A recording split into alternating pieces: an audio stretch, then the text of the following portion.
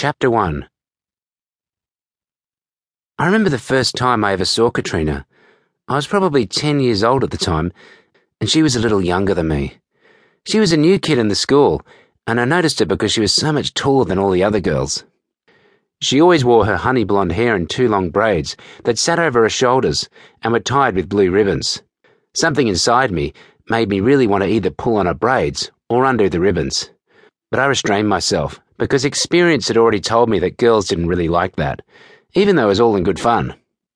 We both lived out in Cranebrook, which was the last stop along the bus route travelling from Penrith Primary School, and it took me a couple of weeks of watching her to finally decide that I was going to sit next to her.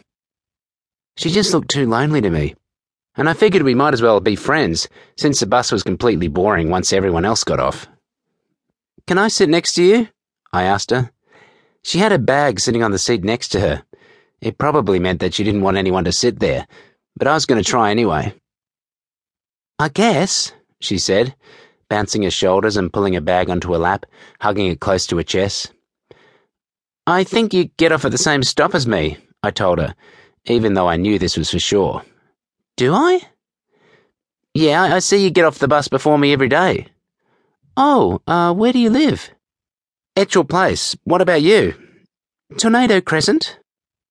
"We're only a couple of streets away from each other," I informed her with a smile. "How come you don't catch the bus in the morning?" "My dad drives me." "Lucky you," I commented, thinking for a moment before I came up with what I thought was a brilliant plan. "Hey, if we become friends, do you think you could drive me too?" She shrugged and settled her inquisitive blue eyes on me. "I don't know. Maybe." "That settles it then. Besides, you look like you could do with a friend." "I do?" "Yeah, I've seen you around school. You don't really talk to anyone much." Her eyes shifted downward. "I don't have much to say." "I'm pretty sure you've got plenty to say. You just haven't found the right people to talk to." "Maybe. Those girls don't want to listen to me anyway." "I want to listen to you. You can talk to me all you want," I said, attempting to peer into her face. She shrugged and turned her head away, watching the world fly past us through the bus window. "So, how do you like catching the bus?" I asked, just trying to get her to talk a bit. I remember thinking it would be really cool to know someone from my school who lived near me.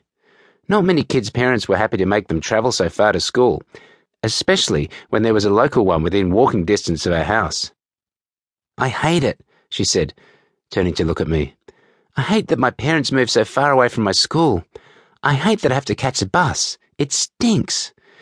It smells like armpits and buttholes and rotten fruit. The fabric on the seats prickles the back of my legs and itches. It sucks." I was a bit shocked when this tirade of words spilled from her mouth, but when she finished, I started laughing. "What's so funny?" she demanded, her face set in a scowl. "You're right." I laughed even harder at the indignant look on her face. "It does smell like armpits, buttholes, and rotten fruit." She looked at me for a moment, her blue eyes assessing mine. I guess she was trying to decide if she was angry with me for laughing, or whether she thought it was funny too. Thankfully, she chose to laugh along with me, because it was that moment our lifelong friendship began.